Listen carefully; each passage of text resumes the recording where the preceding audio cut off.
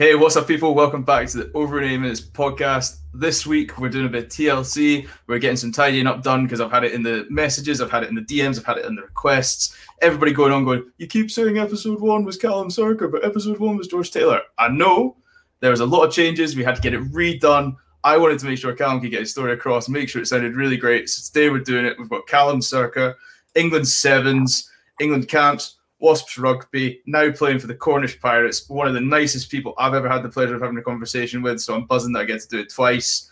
Callum Circa, how are you, sir? Welcome to the podcast.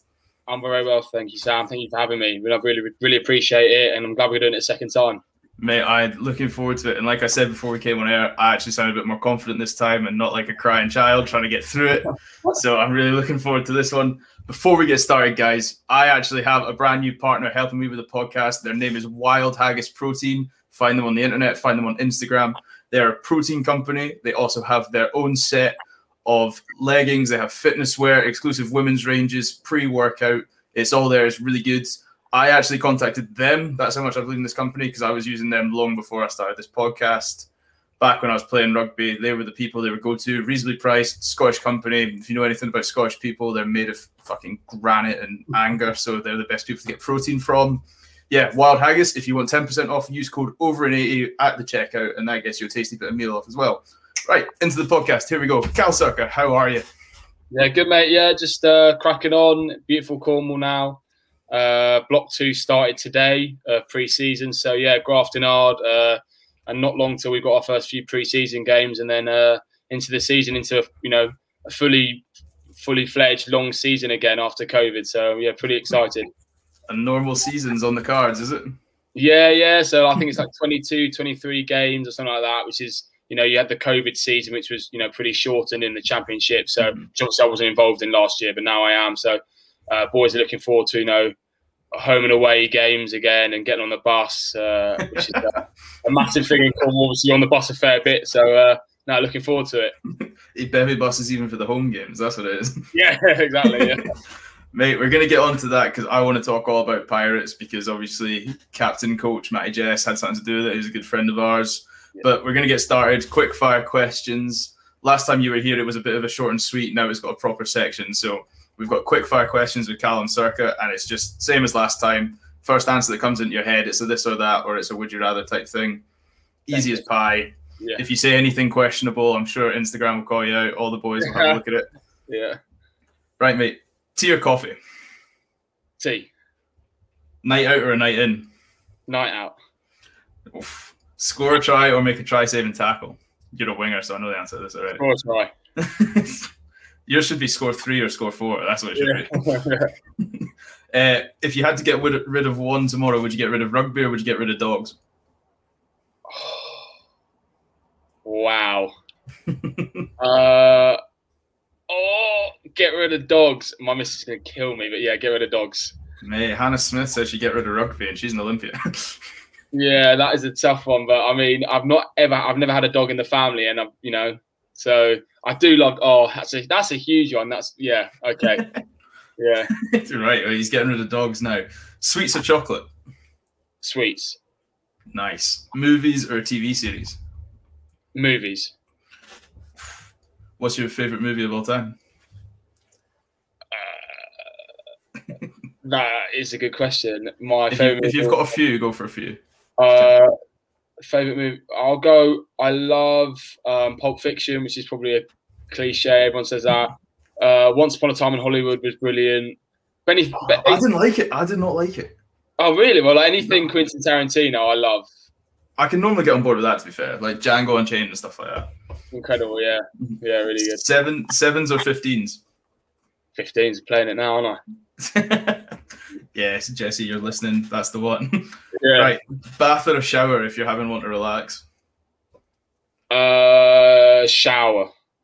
Really? Not a bath man? Not like bath bomb candle? I like a bath, but I always get out of the bath and get in the shower afterwards. I feel like if you're dirty and you get in a bath, you're just bathing in your own dirty water. Yeah, no, never. You have to be clean into the bath, yeah. I'm pretty OCD with it as well, so. How would you get your steak cooked? Medium rare. Nice. Right, club or a pub for a night out? Club. Arms day or legs day? Legs. Are you more likely to FaceTime somebody or text them? Text them. Oh, see, nah. Right, the one that came back with reckless abandon because everybody questioned it in the DMs because I mentioned it in the trailer. Bourbons or custard creams?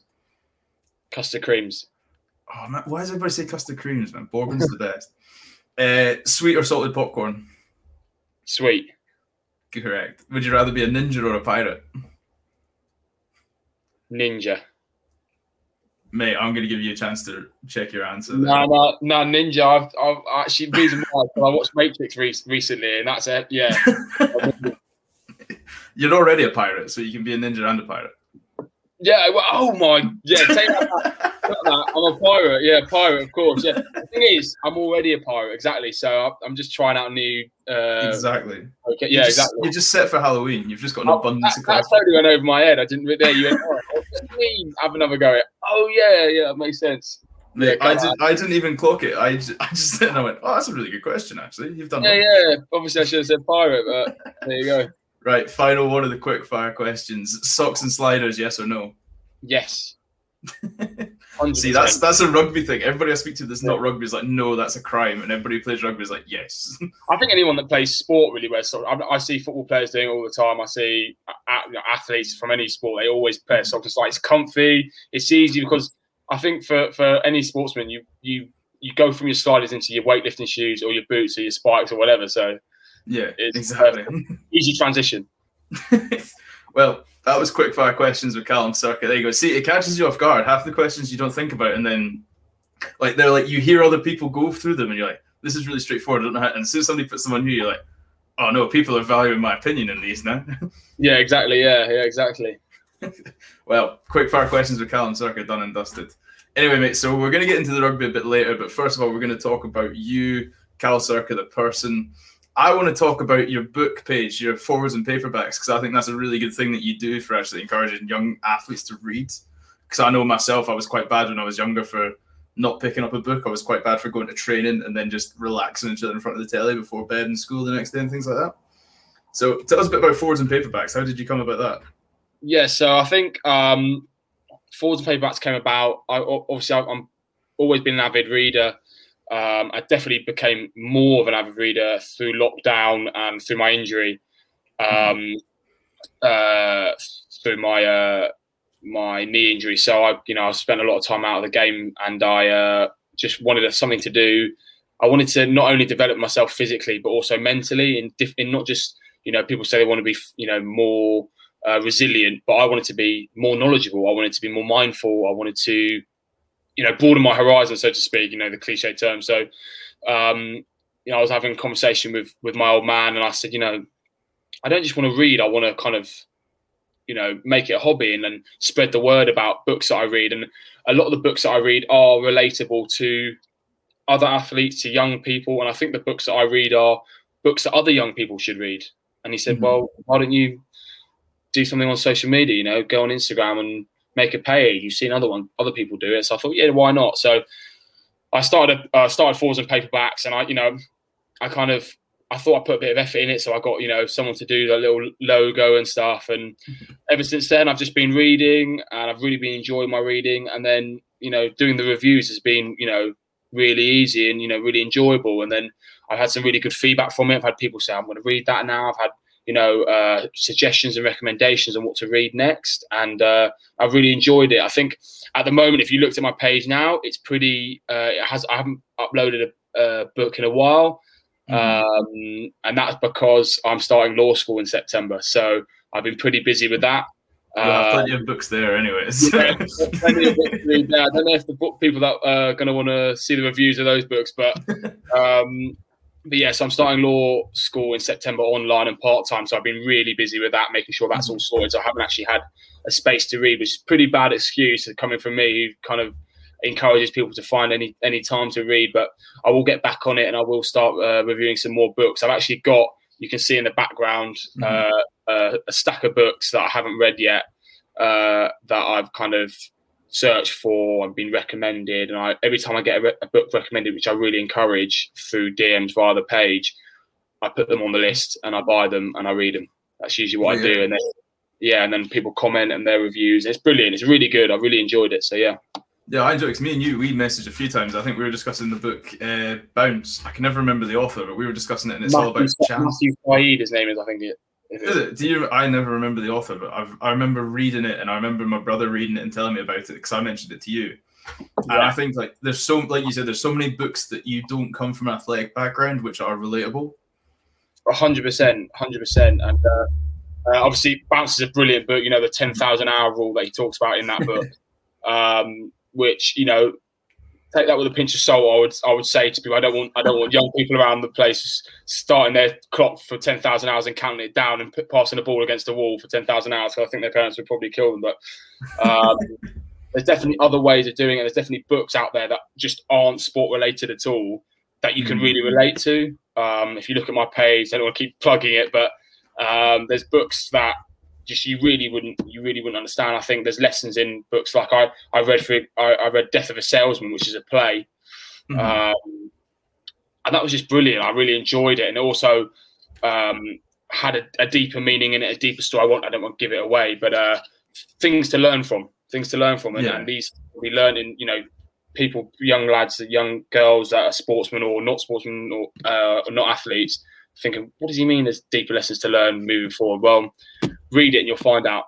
Yeah, so there we go. What a plug that is. There you go. The author of Death of a Salesman, or the writer of Death of a Salesman, now owes you a cheeky bit of cut as well when he gets exactly. When all 8 of my listeners go, I'll give that book a go. I promise I have more than that. You're not wasting definitely. Probably more than that. Oh, it's not. We're not quite famous yet. We're going, but we're getting there. Yeah, mate. What 3 books would you recommend to somebody, not even particularly a young athlete, but say like a young person, like you said, so Death of a Salesman, maybe, or? Yes, I'd say obviously Death of a Salesman. Wow,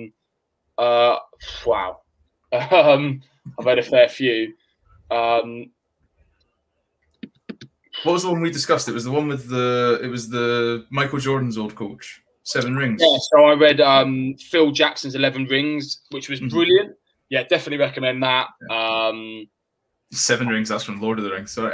I'm reading the Lord of the Rings book at the moment, so that's where I've got 7 Rings. So 11 Rings, it's a brilliant book, and that's kind of gives you an idea of how he managed certain people's egos. Obviously, having people like Michael Jordan and Kobe Bryant, these people obviously are the best at what they do, but with that comes some sort of ego where they want to do it their way, and he's got to allow them to express themselves, but also, you know, fill in a team and be leaders. And especially a lot of these players, especially people like Kobe at the time, obviously, you know, God rest his soul, he didn't know how to be a leader, and basically Phil allowed him to become that person. People obviously looked up to him, but he didn't see it.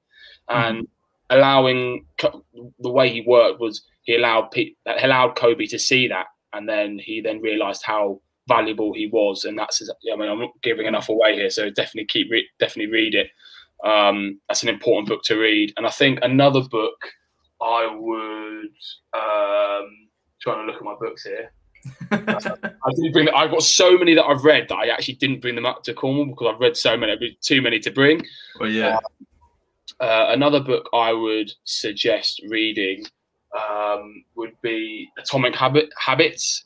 Yeah. By James Clear. Now everyone raves about it, but it's brilliant. I don't want to give any away because you can't. I'm secretly writing these down because I've not read that one. So so that's one. I can't really give anything away there. You just have to read it. It's brilliant. And that's really it. I think those are my recommendations. I think there's such a varied. Death of a Salesman is completely the other side of Atomic Habits, but it just has meaning in it. And you know, you've got authors like Albert Camus, who does kind of is completely out there, completely different. Yeah. But I suggest reading anything that he's written. He's brilliant, sensational. So yeah, if I could give my advice would be just read anything and everything. Just read anything and everything. Broaden your horizons.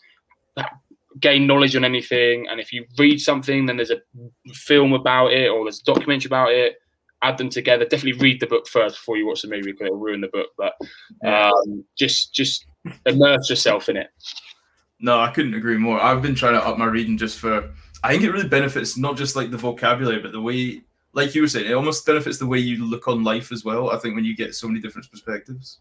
100%, and it allows you to just have a little bit more empathy to people's situations. I certainly read books that are based around people's personal struggles. I read a book called The Windrush Betrayal, which is obviously a famous part of history that most people know about. And that was a pretty tough read in terms of people's personal struggles, but it allowed me to understand not only the history, but what these people went through. And that kind of made me not only more educated, but more empathetic to their situations. And now I kind of understand that when I see kind of in the House of Commons them still talking about it, I totally understand why they're still talking about it and why justice needs to be served. I tell you what, have you ever read? Do you remember? There's like it was like Secret Life of a Junior Doctor, and it was This Is Going to Hurt, and it was him telling all his stories from. Yes, Adam McKay is his name. Yeah, Adam McKay. Have you read his Thank You to the NHS one? Not yet, no. It's really good. So what he does is he gets a bunch of because obviously his book went like famous, like New York Times bestseller, bestseller in England as well because of the stories he had. So what he did as a thank you to the NHS when COVID started, he got all his celebrity friends. Yeah. So the way he described it was he sent out wedding invitations to everybody he knew, his publisher knew, expecting to get like a third of them back of like stories they have from the NHS. And he said he's got so much he might have to make a second book of it because he got that many replies. He's actually on my list to read actually, and because another thing is like I've got obviously close family that work in the NHS and stuff, and family and friends, so. You hear some of their stories and you just have to read about it. So yeah, he's definitely on the list to read. And another book, they're so good. They're so good. Yeah, I need to. And another book I definitely would plug because it's definitely my favorite. I can't believe I forgot it. Is a book called Natives by Akala. Yes, we discussed him last time. Yeah, Akala, he's brilliant. He's absolutely sensational. And the book, I think, for any young person who wants to understand more about the world they live in at the moment and the country they live in terms of England and the British Empire.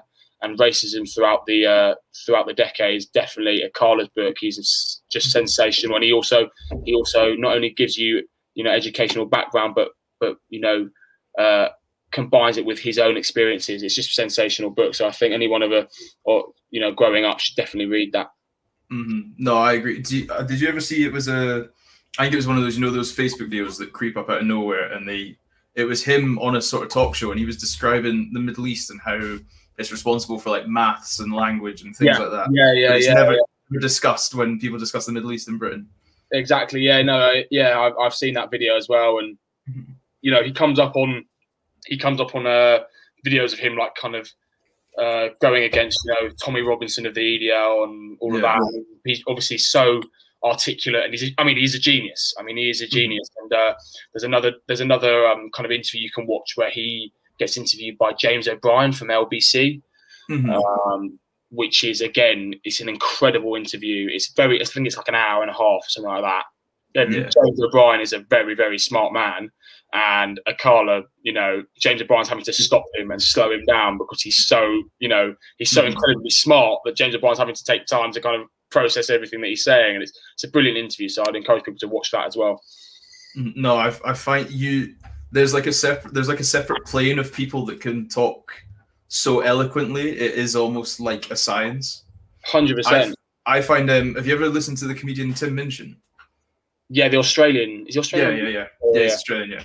Yeah. He's famous for his songs, and his songs are hilarious. Yeah. But I could go and listen to him talk, and like not even try to be funny. Just the way he has an outlook on life is unbelievable, and just.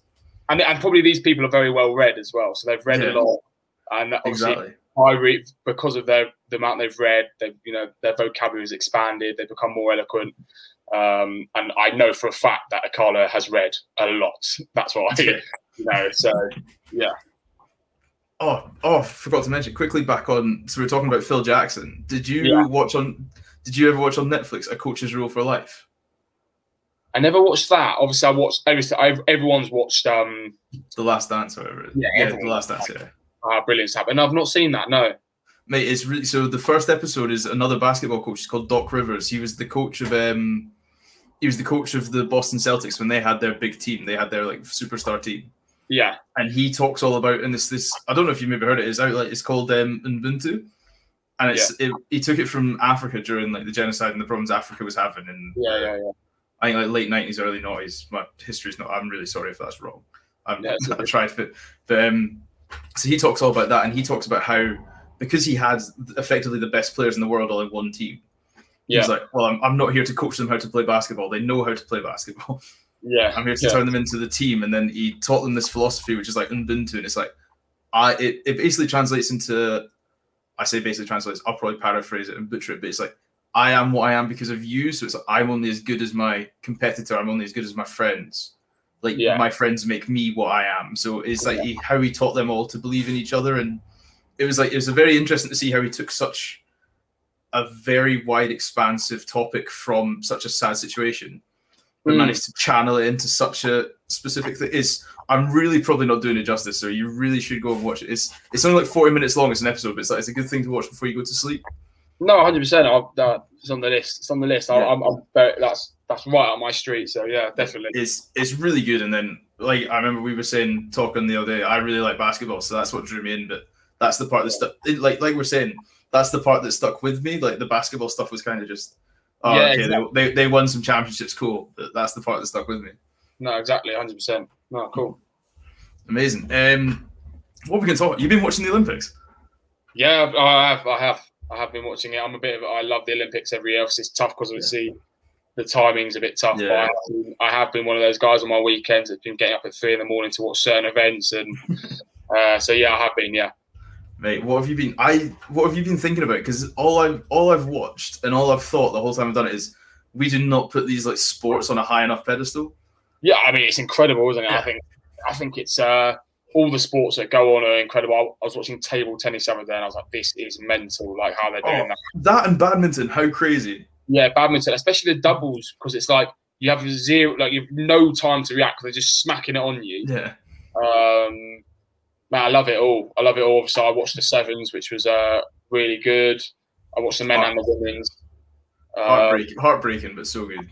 Yeah, tough for GB, obviously. Mm-hmm. A few of those, the men, obviously, I've got more of a connection with the men because I played with nearly all of them. Yeah, we're going to discuss that later. Don't you worry. Yeah. So I played with nearly all of them. So tough to see that, and you think it could possibly be some of those last swan song, especially in the Olympics. So tough to see, but they gave it their all. And what many people I think they're starting to realise now is that a couple weeks ago they didn't have a programme. I was about to say the same thing. Like 6 months ago, it wasn't a thing. GB. Yeah. I mean, they only just got together. So to come fourth in both the men and the women's respectively is a pretty amazing achievement. And obviously, as professional athletes, they're not going to be happy with fourth. But that's just the way the cookie crumbles, unfortunately. And over time, time heals all wounds, doesn't it? So over time, with a bit of hindsight and perspective, they'll be able to understand what they've achieved. And I really hope in the future that sevens, whether it's GB or it goes into England, Scotland and Wales again, gets the funding it needs, because it's an unbelievable sport and it's a great pathway for young players such as myself, which came from it. So it was incredible to watch. No, I completely agree. I think I was talking to Hannah, obviously she was my guest the other week on there. There'll be 2 or 3 weeks when this comes out. Hannah was on and I spoke to her after it. And I was like, you don't realise how much of a win you guys have had. Because you've come fourth. Yeah. You've not got a medal, but the amount of work you've done in terms of actually inspiring and because you'll know yourself from seeing Twitter, because we're in the same Twitter ecosphere that they claim it's not, but it is. And it was like there was nothing but positive. I don't think there was a single bit of negativity, especially with the negativity surrounding the Lions at the moment and like all that Twitter nonsense. Like the positivity from GB was unbelievable. Yeah, exactly, and you can't really fault them. Obviously, if they had a fully fledged, paid for program for years and years, and they had all these resources, and they came fourth, then you might get a bit of hate on Twitter, but really, no one can hate them because they've literally come from nothing and given it their all. Exactly. And as an as athletes, sevens players are, they've got to be some of the best athletes in the world in terms of all the skills they have to possess, not only as a rugby player, but also physically. They've got to be able to be fast, fit, strong, powerful, agile,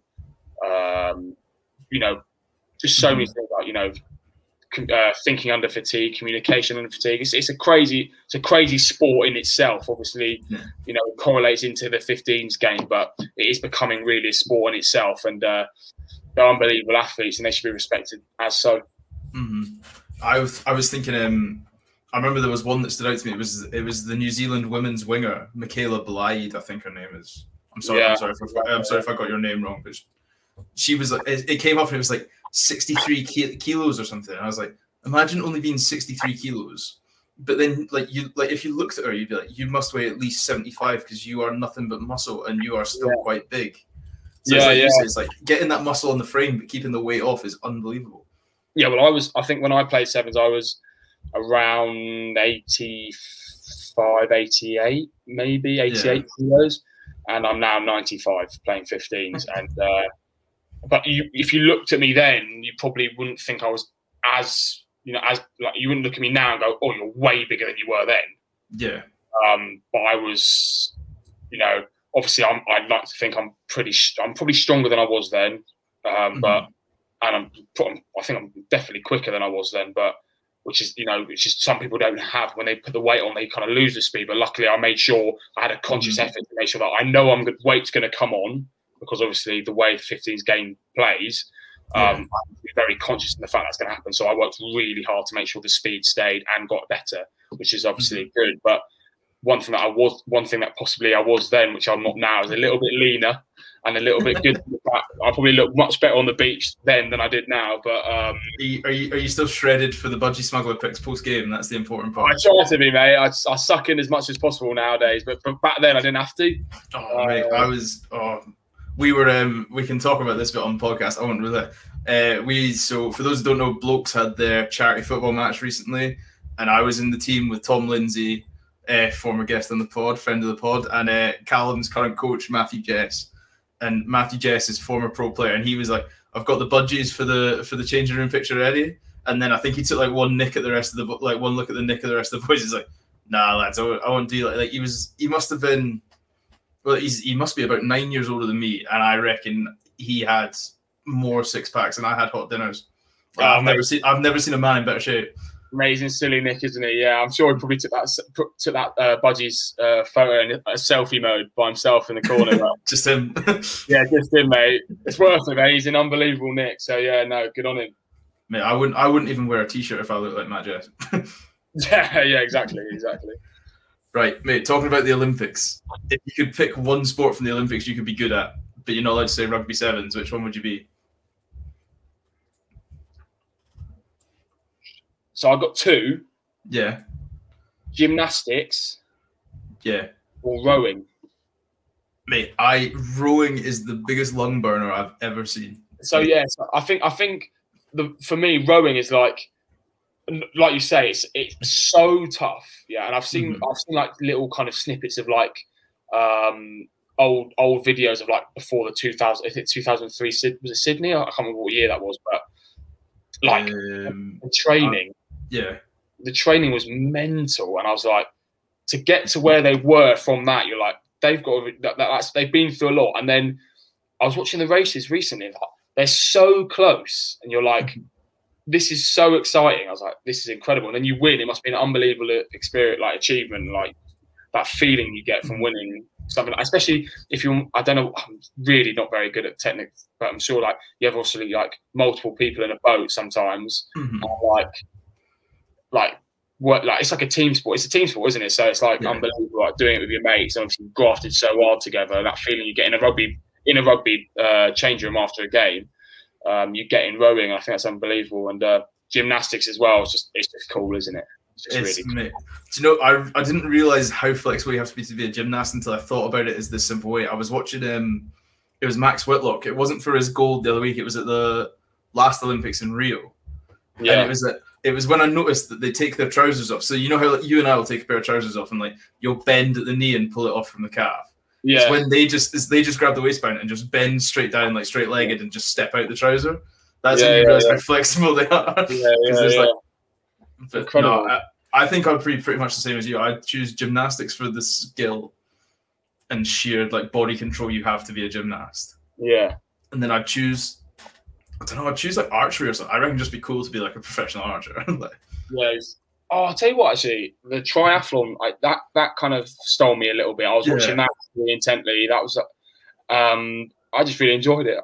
I don't know why. It's not really my thing, like triathlon. Like, that sounds horrendous to me, like doing all that. I don't know, it's really exciting. It was really exciting. So maybe that as well. Basically, I'm mental in the head, but I like the sports where they absolutely collapse at the end and just like and like, you know, the guy who won it, the individual triathlon, the men's, he was throwing up at the end. He's like, couldn't even get up to celebrate. He was just on his hands and knees vomiting. Like, imagine like finishing and then you go home, press on record, and you just watch yourself vomit at the end instead of celebrating. Your mum's trying to get a nice picture for you for the photo frame. Just your hands and knees. Yeah, exactly. Wheeled off in a wheelchair. It's like, that's amazing. Mate, speaking of, do you watch? Are you familiar with CrossFit? Speaking of people like throwing up to the point of exhaustion. Well, I've never done it. I'm familiar with it. Yeah, I obviously some of the athletes in that are pretty crazy. I've actually watched a few in lockdown. I watched a few CrossFit. Did you watch the Netflix shows? Yeah. Like those is it like Fittest Man on the Planet or like all the ones? Yeah, they're the ones. Yeah. So I watched all them. It's unbelievably impressive because it's like mixing Olympic weightlifting with like cardio and running and all that crazy stuff, and they're freakish athletes as well by the look of it. It's you should chat to Dan, you know, Dan in our blokes group. Yeah. So obviously he didn't pack in rugby, he retired from rugby and then decided to do that because that's a nice easy retirement job. Yeah, he got like some sort of quarterfinal in the European competitions or something. He's mental. But, I heard that they have like if you join like a CrossFit gym, it's like a family, like it's like a society, like it's a team. It seems like a rugby club, if that makes sense. It feels like it sounds like a rugby club. Yeah. That's why I get the feeling it's all like you're part of like a club, and then you're like they all look after each other. It sounds pretty. It sounds kind of like what a rugby player should do after they stop playing, to kind of keep themselves fit, and it gives you that team environment feel, so you feel like you're not missing it too much. Probably the right thing to do. No, he smashed it. And then just because we were talking about people getting to exhaustion, you might have seen it if you've watched the documentary. There's a workout called, they name workouts after like ex-war veterans and stuff like that in America. Oh really? So there was one called Murph, and they did it in like the Bacon Sun in LA for one of their like CrossFit games, like their version of the Olympics. And it was like so hot. You had like people like running for shade and stuff like that, like people passing out from heat exhaustion. Like it was a proper, my body's telling me to stop, but my mind's telling me to keep going, and it was frightening to watch somebody be able to push themselves to that limit. Yeah, pretty mental. I don't really know what to say about that. It's just you'll be an absolute mental case to do that. But I feel like maybe I actually was saying this in the car the other day. I was saying that I want to do something when I retire. I'd love to do something. Hopefully, after a long, illustrious rugby career, I'd love to do something just stupidly mental, like run 45 marathons in 45 days. It's something absolutely ridiculous for charity. Obviously, I did it. I think it'd be great. It's like what did Tom do in Harcourt? Tom Stevenson, was it 23 marathons? Is it 13 and 13 or 23 and 23? Yeah, something like that. He did something absolutely mental as well. Yeah, so and kudos to that, unbelievable achievement. So I see those things and you kind of go, I really want to have a go at that. You really want to test yourself and push yourself to the limit, and definitely something I'd be keen to do. Obviously, hopefully no one comes chasing me saying they've got this challenge that I should do yet. You'll have all the DMs coming in, like not quite ready for it yet, but at some point in my life, I'd love to do something mental. No, I completely. I'd love to, like you said, I'd love to just have it as I did that thing that people thought I couldn't do type thing. Yeah, like you're at the pub and they go, "You did what?" How long? And you're like, yeah, I did that. And they're like, you've made it when somebody's like scrolling through the phone and then they stop and scroll back to go, wait, what? He's done what? I actually had a. This was like when I was a kid. If my old man listens to this, he'll remember this. I had a mate who his old man was like I think he was like ex-military, and he rowed the Pacific, something like that. And I said to him, I was like, "What? Like, why would you do that? Why did you do that?" And he went, "I just needed some headspace." And I was like, "That is the coolest thing I have ever heard." That's like a proper Bruce Willis and Die Hard answer, isn't it? Like, yeah, I was like, "That is the coolest thing I've ever rode the Pacific. Just needed some headspace." And I was like, "Wow, that is the coolest thing ever." Just wanted some time away from the missus, mate. So mental. That's crazy. Hey, speaking about headspace, actually, leads me quite onto this. I'm thinking, it's like we're going on about books, like young athletes, because obviously you're quite young and you've got a few good stories from your time as you've faced, like you grew up in rugby quite a bit. But like speaking like young athletes in headspace, like have you seen like the age of some of the people in the Olympics? Like speaking of gymnastics, have you seen those two twins? I think it's Gardova twins or something. They're at their first Olympics, and I generally don't think they're past being teenagers yet. Yeah, I think, yeah, it's mental. I've seen a few. I've not seen them, I don't think, but obviously I know athletes in gymnastics they breed them really young, and being young and light and small is probably like really good for gymnastics. But I've seen other sports, like you've got skateboarding now that's in the Olympics. You've got 13-year-olds winning gold medals. I know. What were you doing when you were 13 for contrast? Because I know I wasn't winning gold medals when I was 13. I was at school and boarding. I was at boarding school just trying to get to breakfast every morning. I think that was probably my achievements. Yeah. I was praying to God puberty hit soon. I think that's what I was doing when I was 13. Mate, I'm the same, man. I literally, yeah. I'm still waiting for it to hit. Mate, it's fine. Everybody keeps telling me when we're 40 we'll look 25, so that'll be grand. Yeah, exactly. It's perfect. Right, mate, bit of fun. Now I want to talk to you about rugby, because obviously you've got a pretty incredible story. So you touched on it there. You didn't start off at Harrow School, but Harrow School is where rugby kind of became a bit more prominent in your life. How did you end up at Harrow School? Yeah, so I was playing for Richmond, which was my home club, and I played in a game like I can't remember under 11s or whatever it was, under 12s and 13s game. And chaos on the pitch, no structure. Yeah, grab the ball and run. Scoring tries and having fun, and a man approached my old man. He was from another boarding school. He was from Stowe, and he was very nice. And he said, we'd like to offer your son a scholarship at Stowe or something like that. And my dad said, no, too far away. So he said, but he was very nice about it. He said, that's absolutely fine, but would you be willing for me to send his name out to other schools, maybe closer? Because, I think he's got something and blah, blah, blah. At the time, I was part of the WASP's EPDG, the Elite Player Development Group, at a young age. And, at that point, you love your rugby and you want to do it, but, you don't quite understand. Obviously, we can come on to this, but you don't quite understand, the situation where I was in. Probably rugby wasn't going to be a realistic thing for me. Where I was going to school, where I was living. So a couple of days later, I got an email from Jesse Coulson, who was head of sport at Harrow at the time, who asked me to come round, have a look round. I did so.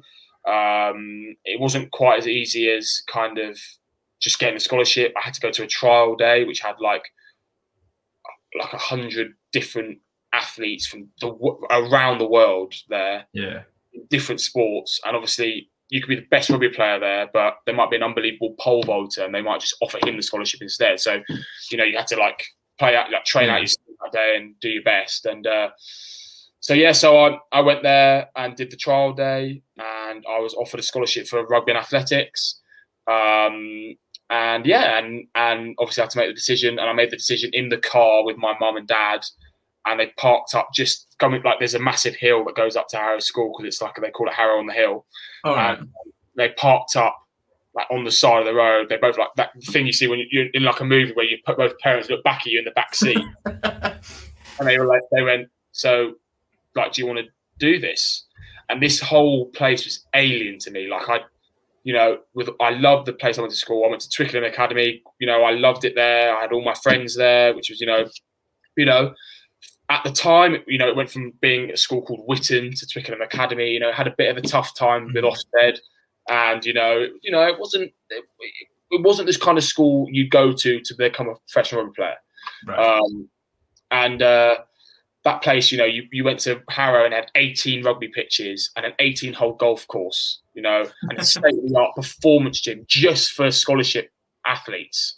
You know, pretty incredible. You know what I mean? So they looked around at me and they said, "So, do you want to do this? By the way, you'll be living away from home for a month on end." You know, and I said, "Yeah, I want to do it." You know, kind of mum bottom lip started to shake, and she just turned back round and praying you were going to say no. My boy's not hoping I said no, I don't want to do it. And kind of the fatherly, yes, son, good. Like, I drove down, and that was it. And then I was at Harrow. I was at Harrow for 5 years. And it is probably the most incredible 5 years of my life. I've had obviously unbelievable experiences since. I've travelled the world through my time at the Sevens, but you look back obviously at the time when you're a miserable 17, 18-year-old and you think boarding school's a prison. You don't quite understand how lucky I was to go there, to have the connections that you do now for going there, and also the opportunities it gave me to become to fulfill a dream of mine, was to be a professional rugby player. So I really enjoyed my time there. Oh mate, so you've segued nicely for me. You're doing my job for me, which makes it really easy. Tell me how you got picked up by England Sevens, because I remember you've told me this story off camera before, and it was some sort of like festival of sevens or something. You were like 18, 19. Yeah. So I was at Wasps still, and is this when you were in the Wasps Academy? Yes, I was in the Wasps Academy, and I was released from the Wasps Academy. I had a shoulder injury, I didn't play, and it all, you know, it didn't work out. And it was one of those moments where, for me, you kind of, and from what people were telling me, they were telling me, I think you're going to get a contract at Wasps, you should be fine. You know, you've got enough credit in the bank, and it didn't quite work out. So it was a bit, you know, the walls crumbled down on top of me, and it was a bit of a shocking moment for me. So, but, you know, after that kind of conversation, went straight down to the pitch, and we started training for Sevens, and we had an unbelievable year that year in terms of the Harrow School Sevens team. We had me, we had Sean Raffel at Saracens, Andy Christie at Saracens, Elliot Batiimbo at Saracens. We had Will Glover, who's another English, was an English Sevens player with me. We had an unbelievable team, you know. So we went around and we did do very well. We won the Marshall Sevens, which is a huge Sevens tournament nationally with schools. We beat like Sherborne College, who are like one of the best schools in the country for rugby. We smashed them 45-5 or something in the final. So we were really doing well, and I don't think we lost the tournament. Or, like, going into the Roslyn Park Sevens, which is what you said, which is the biggest. I think it's the biggest festival of rugby in the world at school level. So you've got schools from other countries coming just to compete in this Sevens tournament. I mean, I can't even explain it. Like when you say like schools, do you mean like what's the one? Is it Paul Roos in South Africa? They're all there. They're all there. You've got schools from Llanelli and Wales, like all the big Coleg Cigar, like the massive feeder to Llanelli Scarlets. All these boys who are like, you know, all ready to go to professional rugby, who like being tutored to be professional rugby. All there. Got schools from around the country in England. Everyone's there. It is massive. It's like 2 days long. It's I can even tell you how many kids at like 18, 17, 18, all from all age groups. It is like a huge thing, and it's a massive window of opportunity. Obviously, at the time, I wasn't signed anywhere, and I actually thought I was going to university, and that's probably why I enjoyed my rugby so much. I was making a bit of a wave throughout the Sevens circuit through playing for school, and played in that tournament, and my team got to the final. And I scored 18 tries over 2 days, something like that. And you said that's such a humble way. I scored. Wasn't quite 20, but it was very close to 20. yeah. So I scored a few, and I scored 2 in the final. And just before the final, so we played like Millfield in the semi-final, which obviously everyone knows Millfield, unbelievable school. We beat them.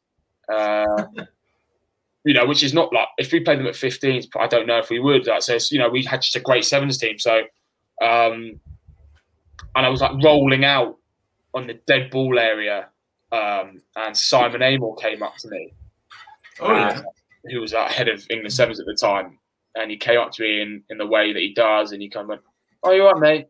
I went, yeah, I'm not too bad. He went, you're Callum Sirk, I'm Simon Amell, nice to meet you. I said, nice to meet you. And he'll obviously I know who you are.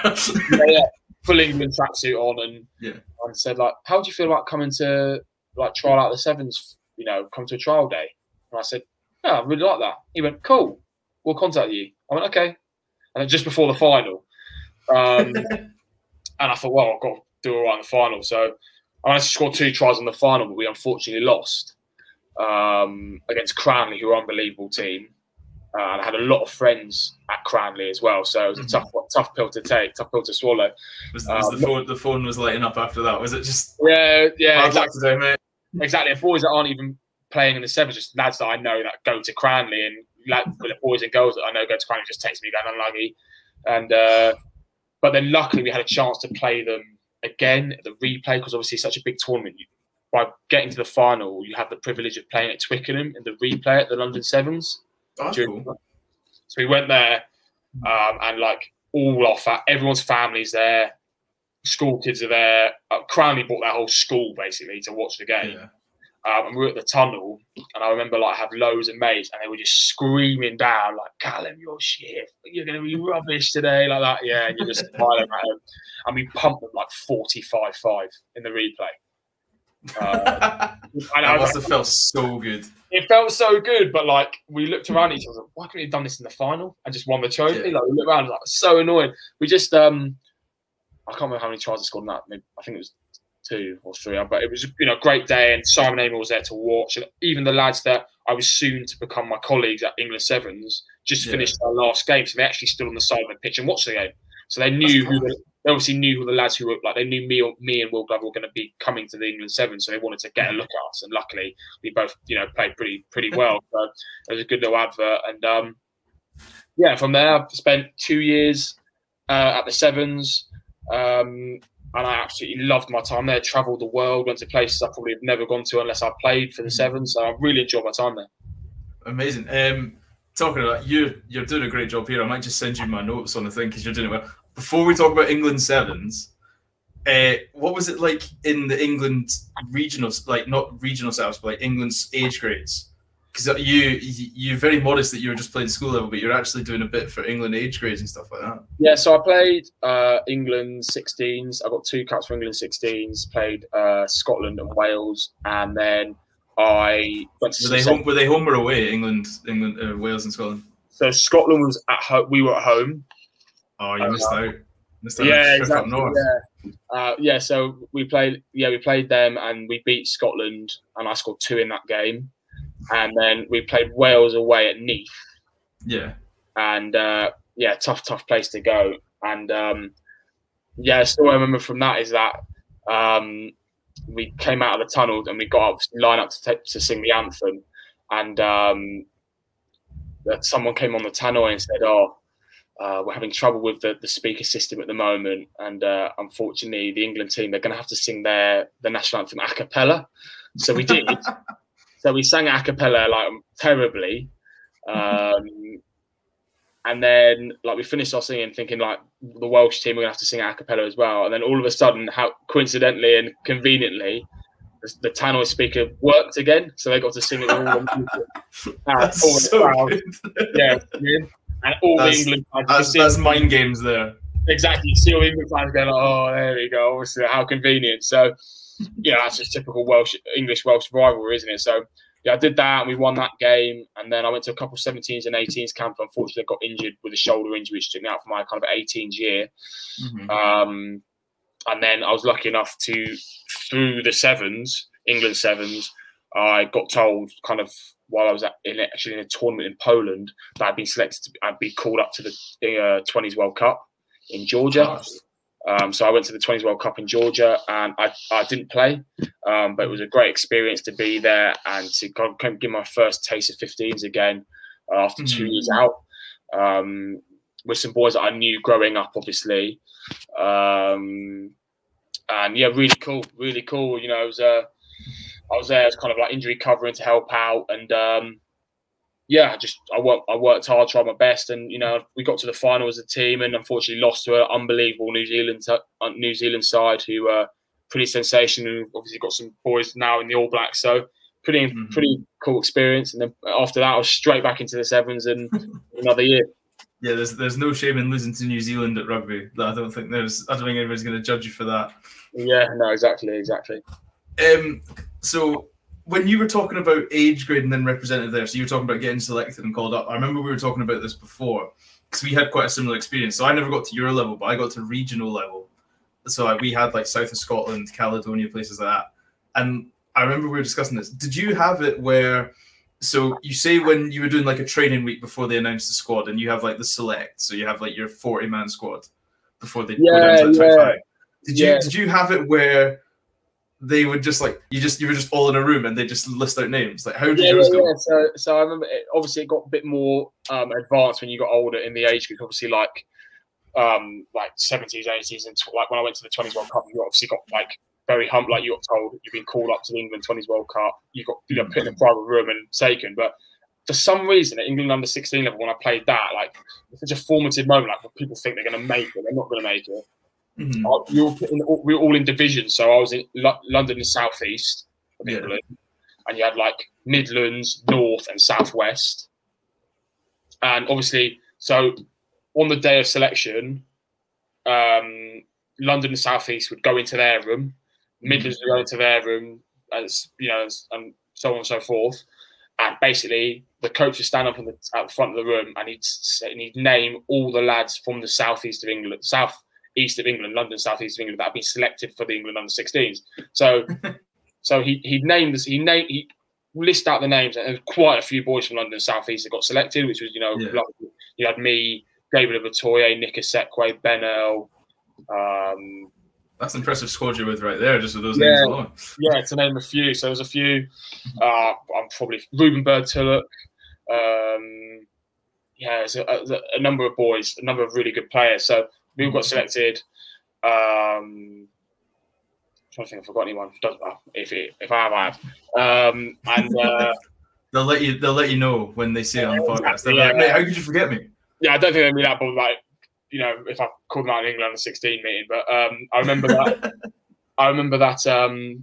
We all got called, like we named, and like boys were standing out and like boys are clapping, but you can see lads that are like crying, like and clapping, and you're like, this is so brutal. Like, there's definitely a better way this can be done. So, like standing up and then facing the room. Yeah, so you're facing these young 15, 16-year-old lads whose dreams have just been, they think they've just been shattered to a million pieces. And you're stood up there giving the thumbs up to everyone, like, oh, this is amazing. I feel great. Yeah, and these lads just crying their eyes out. And you're like, this is horrible. Like, why am I standing here? And then the coach goes, and obviously, like, if you'd like to, like, get up and congratulate the boys that have been selected. And these lads are coming up to you and they're just tears in their eyes and they're just shaking your hand and you don't know what to do. And I just thought, with hindsight, you look back and you think that is the most brutal moment ever. Like, that's humbling from a very young age. That is very humbling. Yeah, well, like a lot of lads that didn't make it, and they always said this. A lot of lads that didn't make it at 16 are professional players now, so it doesn't really matter. I mean, being good at being the best player in the world at 16 doesn't give you, just so everyone knows, doesn't mean you're going to be a professional player when you're older. There's so many different reasons why you become one and different pathways, and it's a late maturation sport, so you could be there or thereabouts at 16 and come into your own at 18 or 20 or 21 after uni. So at the time, obviously these young lads think their dreams are shattered, but then again, you think when you get to on the shoe on the other foot, you think you're going to be the next England star when you play England 16. So, and some boys were, but you got Fennell and boys like that who are doing unbelievably well at the moment. But yeah, it was a pretty brutal moment. It's quite a funny story. Like, you can laugh at it now, but at the time you're like, wow. Yeah, I couldn't imagine that, just having to stand at all the people going, because the way my brain would look at it is if I was watching names get picked out, going, okay, well, there's definitely one less spot than there was one name ago now. So yeah, they've got my spot as far as I'm concerned until I'm up there with them. Yeah, and you've got loads of other divisions calling their names out, and you're thinking how many Southeast players got picked, and it was all mental, man. It's crazy time. Crazy time. I'd be panicking, like, especially like I suppose it's different for me and you, because we both played back row, so there's a bit of utility. Or I played back row and you played winger, so there's a bit of utility where you can move. Yeah. But like people for like specialist positions, like the 10s must be going, So if 3 have got picked from here already, and I know there's 6 other rooms with people getting picked that have good 10s in it. Well, an example of someone who didn't get picked from the under-16s, Ben Curry. So Tom Curry got picked. I played with Tom Curry, and Ben Curry didn't. Look at Ben Curry now. I mean, he's just got his first England cap. So, you know, really, you're doing well whenever you can keep South Africans out of a back row in Sale as well to play. So exactly, mate. So I mean, it was a great achievement. I really enjoyed my time, but you know, when you start to get to kind of England 20s, and that's when you start getting set. That's when things become a little bit more real. But yeah, I remember. I'll tell you. So I remember I used to work in a hotel just near my house, and we actually housed the England under-20s once. They were like when they were playing in the Six Nations up here. Oh, yeah. And I remember I was like serving them like their breakfast because I was working at the buffet, so I was just like part-time staff. And then I think I was talking. I don't think it was Maro. It might have been Joel or somebody like that. Joel Caputi. I don't want to butcher his name. We're so bad in rural Scotland for names, but especially my accent, it doesn't help. Like I could say it perfectly, but it sounds wrong. But yeah, he was there, and he was like, he must have been at least like 1.5 feet taller than me. And it's like, you know, when you have that realization of why you didn't become a professional rugby player. Yeah, you're talking about Joel Capoco, aren't you? Yes. Sorry, the one from Saracens. Yeah. He's I played him recently. I didn't play him that long ago. He's a mammoth, and he's huge. He's like this, just huge man. Yeah. It's like you were watching him, and he was like, "Oh, I'm having like a light breakfast today," and he was like, chewing through bacon and sausages, getting the protein in and eggs, and you're like, "Wow." Yeah, don't worry about it. I'm a professional rugby player, and I see people like that. And I think maybe this isn't the job for me, but yeah, but you can run past them. I was just stood there, like you can sidestep them. You've got to hope they don't have the ball and you're directly in front of them, but yeah. Now just become like the human speed bump. Just throw yourself at the ankles and just hope for the best. That's exactly what I do. That's exactly tin hat on. Tin hat on, exactly. Right, right. I know you've got some great stories about England Sevens, so we're going to talk about England Sevens because who was your very famous roommate that you got given on one of your first trips? Yeah, so I had Dan Norton I played in the Hong Kong Tens, which is a pretty famous tournament in Hong Kong, and after that tournament, I was called up to the main team, England Sevens. Yeah. For context, how old were you at this point? 18. Exactly. So imagine being 18, finally old enough to drink, and somebody goes, "By the way, you're going on an all expenses paid world tour." Yeah, it's like 18, 19. Yeah, 18, and maybe just turned 19, and they said, "Oh, you've been selected for your 13th man at Hong Kong." I said, "Amazing," and they said, "Oh, you're rooming with Dan Norton." I went, "Oh." Because like, obviously, you know, at the time, Dan obviously unbelievable player, unbelievable try scorer, but at the time he's your mortal enemy because you're trying to get him out of the team. And obviously, me and Dan had some pretty tasty training sessions, and I was trying to learn off him, but also take his head off at the same time because obviously I wanted to play. So, difficult times, and Dan, I think many people would like his nickname Dean would think. You know, thinks he gets charged at night. He comes in with so much energy, and and I had to room with him. I got into the room, and he basically said to me, "I don't want to hear your voice. I don't want to see you move." and I was like, "Okay, cool." I just started laying in bed, like. Thank you, Mr. Norton. Sorry, Mr. Norton. And I literally like it was such different ends of the spectrum because I was 18, 19. Obviously, I was 13th man. And I was thinking, I just played in the 10s and we got to the final. It was a great time. I'm thinking, like, it's quite funny because, like, at that age, I'm thinking, amazing. I've been picked for, like, as 13th man in England. But the likelihood I get on, probably not. Because you're travelling reserve for that tournament. And you're thinking, I've just missed a night out on the piss with the lads that I just played with. Yeah. I'm like, talking about, like, and I'm trying to think, like, what do I do after? Or what? I need to get myself in the right shape for the tournament. Then when the tournament finishes, where can I go out? Whereas Dan Norton was like on FaceTime to his family and his little one and like talking about, you know, kitchen developments and stuff. And I'm thinking like, how do I even dress myself in the morning? I don't even know what I'm doing. do we have to wear stash all the time? Or? Yeah, exactly. So it's like different ends of the spectrum. Like, you know, like I was a single bloke at the time, so like you know, I was loving life. So completely different. Your phone just had that one smudge that kept going in the same direction. Yeah. So just different. That's the most rugby thing we'll say on this chat. I promise we don't always talk like that. Yeah.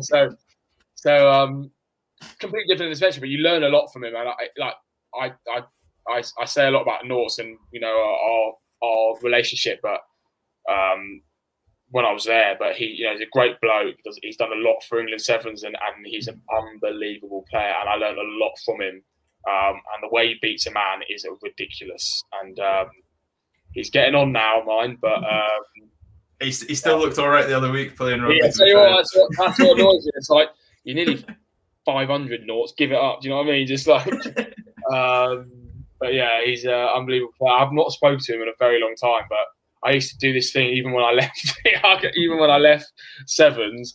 I've not seen him for like 6 months. I just send him an Uber split on my phone until I want a night out. So I just send him like split fare with Dan Norton, and he'd like text me like 6 in the morning. He'd be like, piss off, like, go away, please. Like, and I just every time, and I would not reply. I just read it, and then like 2 weeks later, I'd go out again. I'd just split the Uber with him again, hope he'd split it. But he never would. But it was funny. I bet that was the least funny thing he's ever thought. And then like you and your friends, like you say, like that's the funniest bit of banter you can have. Oh yeah, I was just like, but I never told him. I was just like, it's just one of those things. I was just like, split. And when it just came with an option, do you want to split? I was like, split. I just hoped for the best. I remember one day he just went, yeah, why not? I'm feeling generous today. One day you save like £8 on a fare. Yeah, exactly. Mate, I think it'd be one of those things like we were saying earlier, like you don't realise how beneficial it was at the time, but then like you see in like 4 years' time, you look back and go, having Norts as a roommate really, really helped. Oh, massively. And then like, I just followed him around really, just like followed him around like a bad smell around to meetings and stuff. And obviously it's kind of the same as like any tour. You're responsible for your roommate. Yeah. So like if he was late, I was late, and if I was late, he was. Do you know what I mean? So he made sure that I was on time. I was never late for anything. I was probably more on top of things in terms of timings than he was. He was very relaxed. Do you know what I mean? Yeah. Kind of relaxed. Norts, did what he wanted. Yeah. Top try scorer in the world. I'm Dan fucking Norton. That's how I ended up. Exactly. Yeah. So I was kind of standing at the door with like 25 minutes till the meeting, which was only a 2-minute walk down the road, down the corridor. I was like, "No, we've got to go," and he's like, "Can you just relax, please?" Still in bed, just like me. Yeah, literally, like he'd probably get up about 30 seconds before we had to be there, and I was like, "Oh, I need to be there right now." Mate, bless him. In fairness, he's probably got more air miles than most people have had hot dinners. That man, to be fair. Mate, I dread to think how many times he's been on a plane, how many times he's had to travel.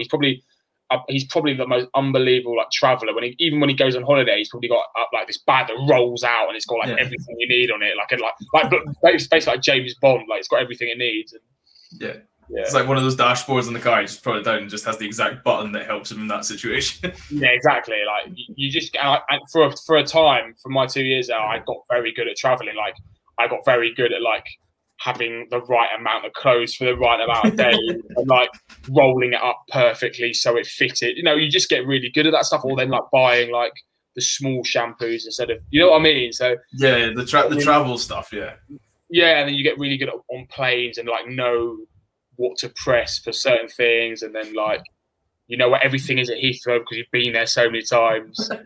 I'd hate that. The novelty of duty free must wear off quite fast. Massively. But you never stops getting family members peppering you for when you come home for like duty free stuff, and you're like, I don't really want to. You get like you pay the whole.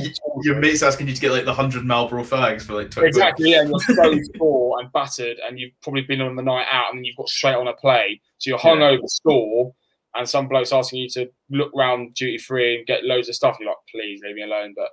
It is what you got to do. It's the small things. You've got prices you have to pay to. The tough world, I guess. Yeah, exactly.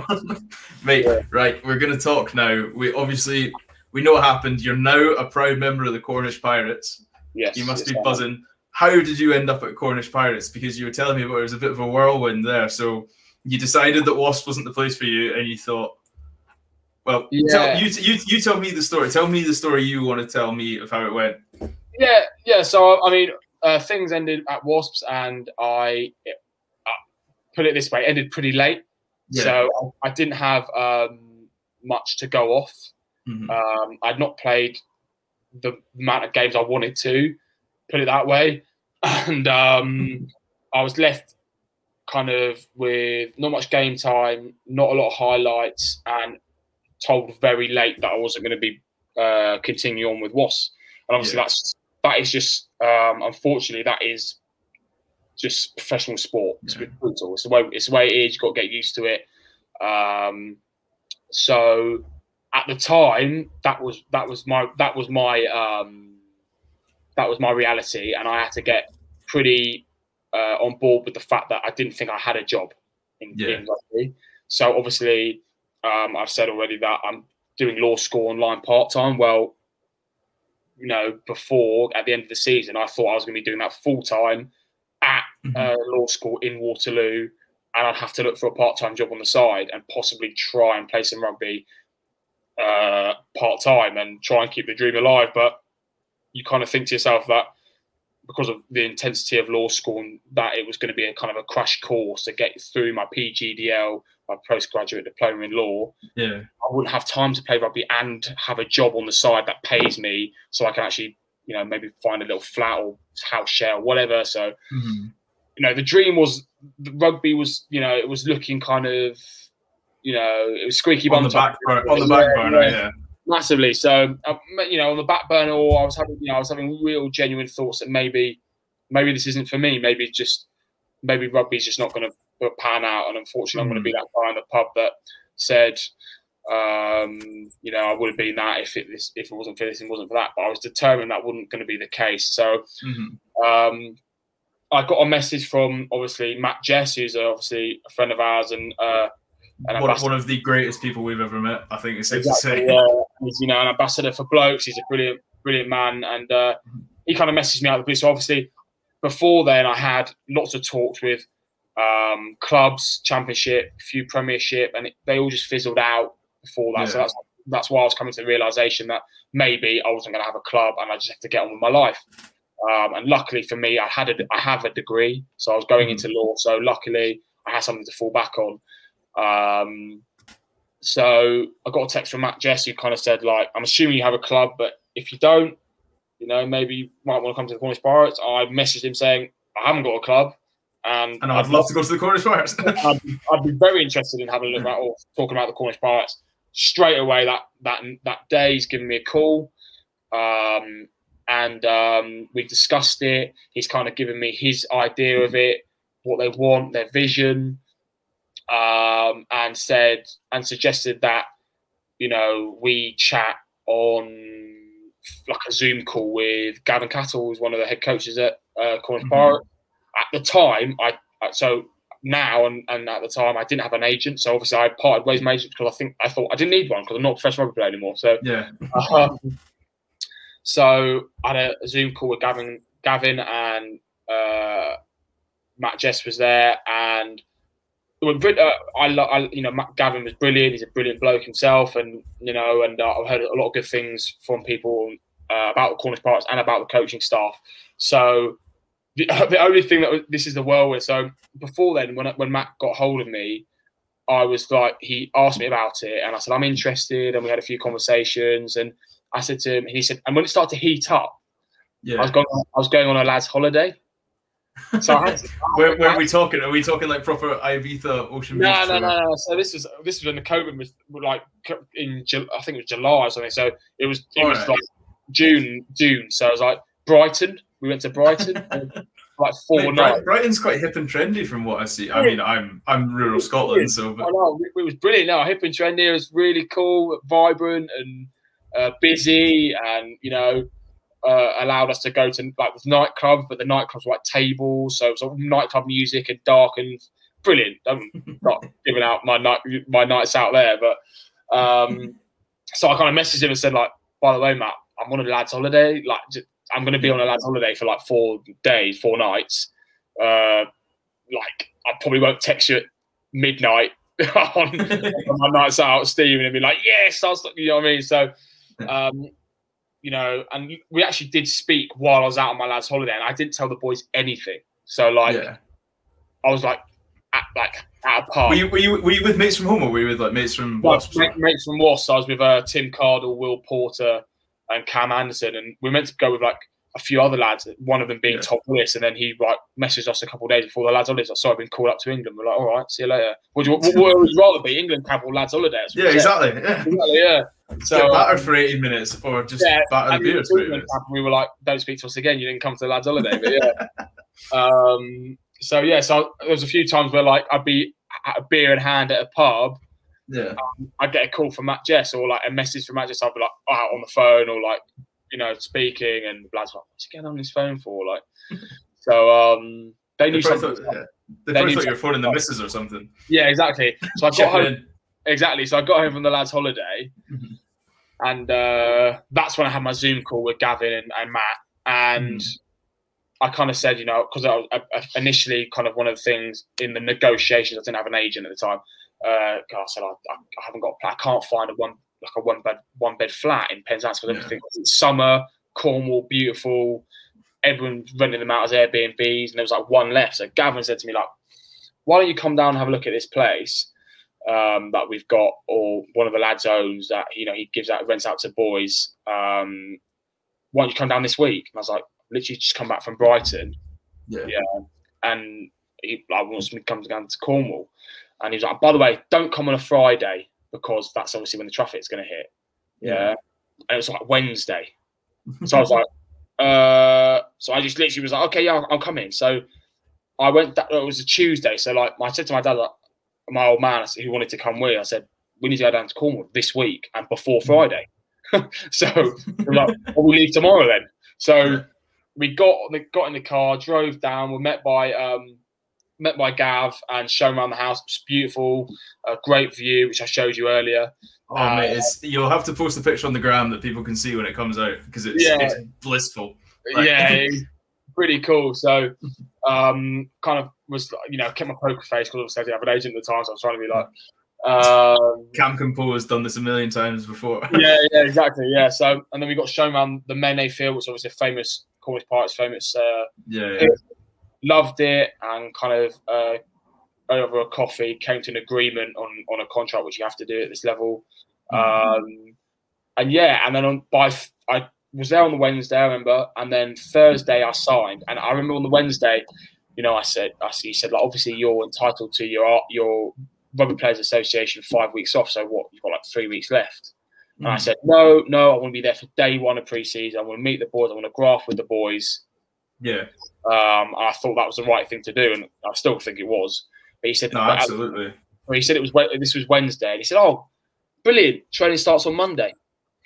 Bollocks! Oh, God. You're still nursing a 3-day hangover from the last. I was pretty much 18 days on the piss. So I was like, "Oh God, yeah, that sounds fine. That sounds fine." So got back on. So on the Thursday, I'd signed. Yeah. Drove back on the Thursday, and then came back up on the Sunday with all my belongings and moved in. And then I was training on Monday. You're a pirate. I'm a pirate, yeah. So it's pretty like a whirlwind kind of week. Sounds straightforward when you put it like that. Speak to somebody on Monday, signed by Friday. Yeah, it does sound. Trust me. Usually negotiations are not done by the player, and it's not kind of strong like that short and easy. Yeah. But they were brilliant. Gavin was brilliant. Matt, brilliant. I can't thank Matt enough for thinking of me and fighting my corner. And I'm really looking forward to working with Matt and all the coaching staff moving forward for the season. Matt's a brilliant coach. I've worked with him, so far through the pre-season. Very thoughtful coach, and genuinely wants each and every player to get better. So you can only, as a player, work off that and try and genuinely show that you want to get better yourself. And this is for me. This is it's almost like a second shot. Which many people don't understand, because obviously you go to Cornish Park, people go, great gig, and it is an unbelievable place to be, and it's a great club with great ambition that they want to go up. They want to be, a top 3 side in the Champions League. That's minimum top 3. So, but for me, it was like, before this, I had nothing. I didn't have anything. That's just the stark reality of where I was. So what people probably don't understand about my situation, don't see on the glitz and glamour of social media and Instagram is I didn't have anything, and having this, no one will quite understand how grateful I am to the Cornish Pirates, to Matt, Gavin, to Alan Paver and the coaching staff there to giving me this opportunity. And I'm very much committed and dedicated to paying back that trust they've put in me. And I'm really looking forward to the season ahead. Oh mate, no, it speaks volumes. Just I know this because I speak to you quite regularly, but like people listening to that there will understand the testament of the person you are. Because like you said, you could have easily turned around and just gone, oh well, that's gone. Maybe rugby's not meant to be. But you were straight away. You were like, oh, I'm not just going to let myself give up on something like that. And you were. They even come down to the going, like if somebody tells most people, oh, you can have 3 weeks off in a brand new job where you know you're getting paid. It's like a lot of people go decent 3 weeks free paid, like week off, and you were like, no, I want to be there on day dot, and I'll be the first one through the door. Yeah, no, I appreciate it. No, I've really enjoyed it so far. You know, great bunch of boys, and you know, being in a place like Cornwall, you know, you're quite secluded from everywhere else. So the boys are very tight knit. Yeah.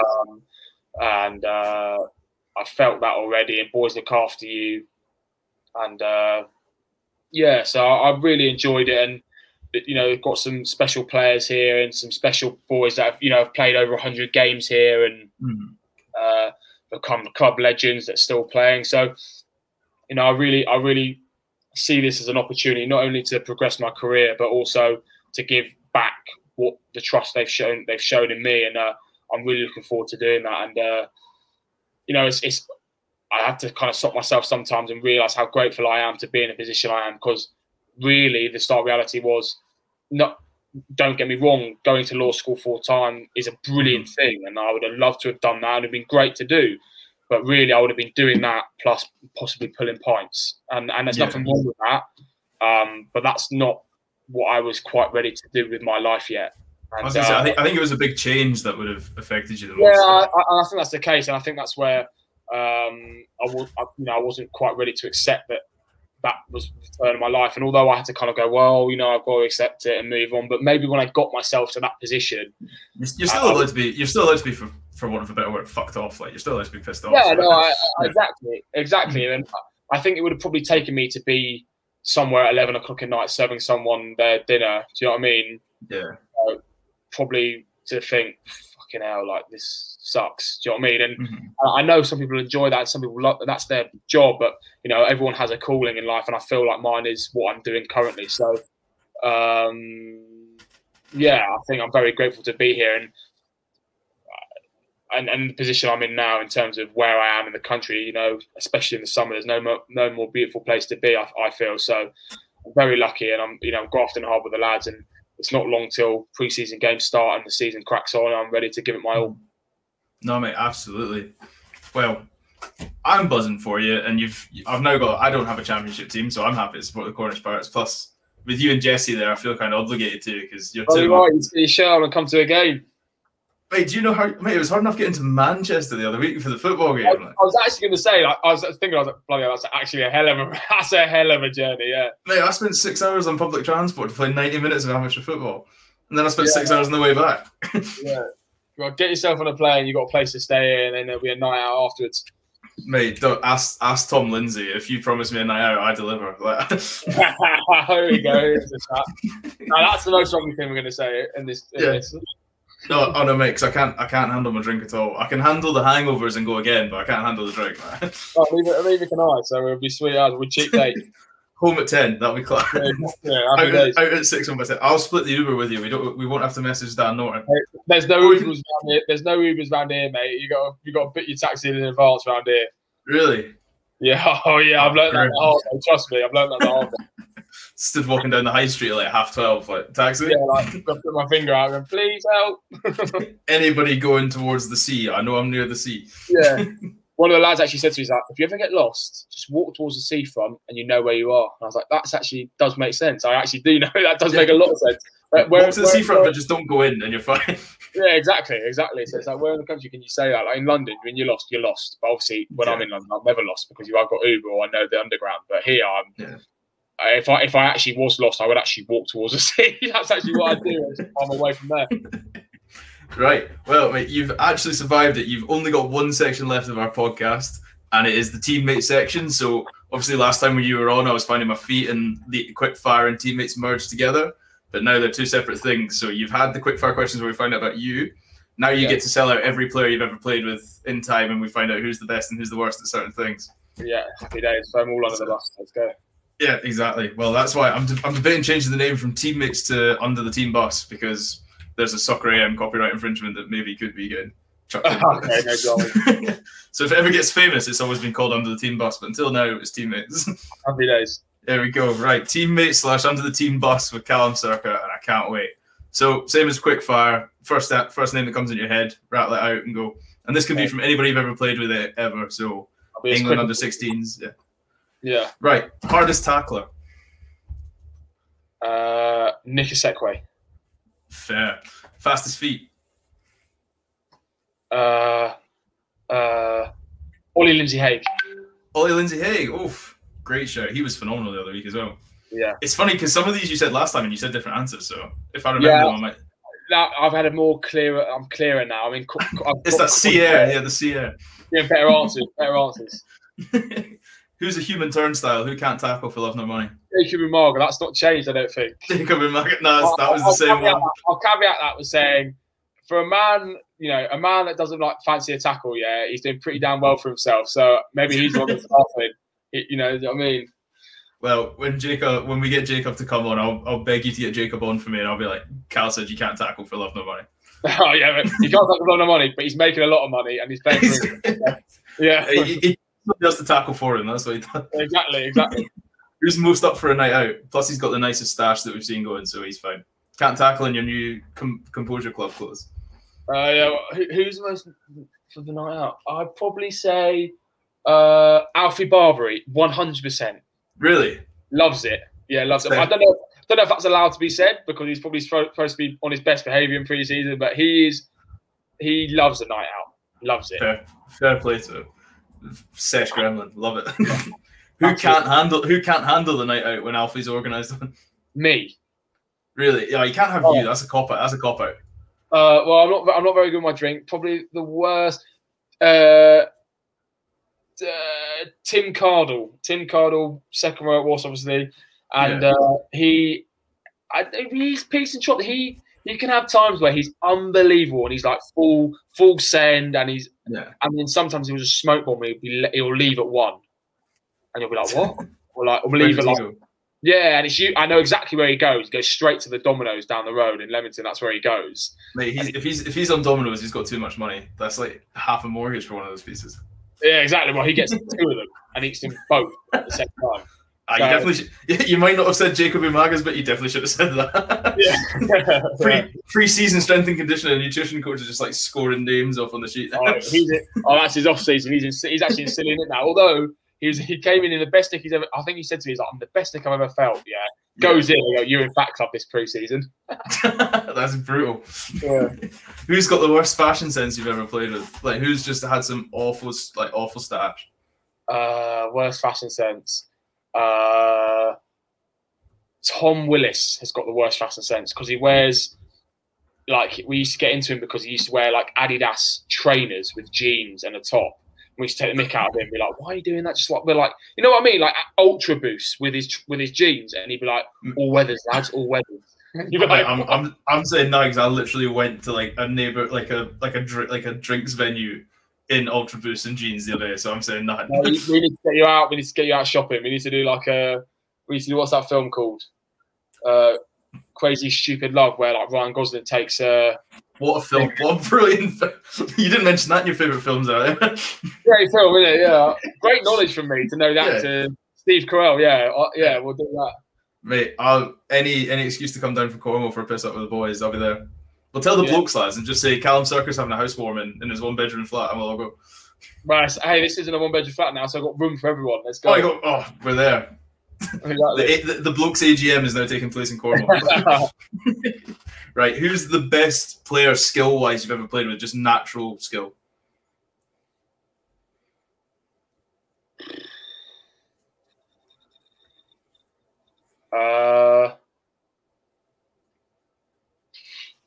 That's so hard. If you have a few, you can name a few.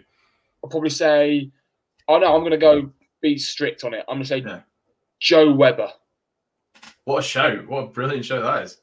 Yeah, Joe Webber. So I played with Joe Webber for the Penguins of the Hong Kong Tens, and he was freakishly good. Fair play. I never picked that. I'll tell you another one. Actually, I'll give you another one now because he deserves a mention. Billy LaRue. I can understand that. He is unbelievable. Yeah, so obviously I was at Wasps with him, and I trained a fair bit against him, and you can't get a hand on him. And it's not like he's not like he's beating you footwork wise. It's like you're rushing up on him, and he's literally touching the ball with his fingers. And for some reason, he's been able to pass it perfectly to the man next to you. You're like, I've literally thrown at you as hard as I can. You weren't even looking at me, and he's tapped it along or out the back or something. And you're like, Gabby. I'll tell you a quick story about this. So we had in my school for some reason we had a weird abundance of athletes of like weird and wonderful sports. Yeah. And we had this he's like an all-terrain runner, like ultra runners, the ones that like run up mountains and stuff. Yeah. And he played for us on the wing, and he never wanted to be a rugby player. He was like, as you can imagine, a runner's build, quite small, very light. But he had such control over his pace and stride. Yeah. That I remember once we were playing, it was sevens, we were warming up for like school sevens season. Not quite to the same level as yours. And he literally ran the length of the pitch past me and made sure he stayed just out of arm's reach the whole time. So I can imagine how you feel, like you just feel like you're just out of reach. And I'm pretty sure he did it on purpose because when I slowed down to that, I'm not going to catch him. He slowed down as well, so he made you keep chasing. Just enough. Yeah, if you ever get a chance to look him up, his name's Jacob Adkin on Instagram. You'll probably find him. He's unbelievable, the stuff he does. Like when you see the times he posts. Yeah, okay. He's like a real. He's like you basically look at some. He basically looks at somebody that ran a marathon and went, "Yeah, I can do that over Ben Nevis in half the time." Yeah, that's mental. Yeah, I'm interested to do that. Yeah. Right, back to where we were. Just had that. Following on from who's the best the most skilled player you've ever seen? Who's the biggest athlete you've ever seen? Like who was just a freak of nature in terms of athlete?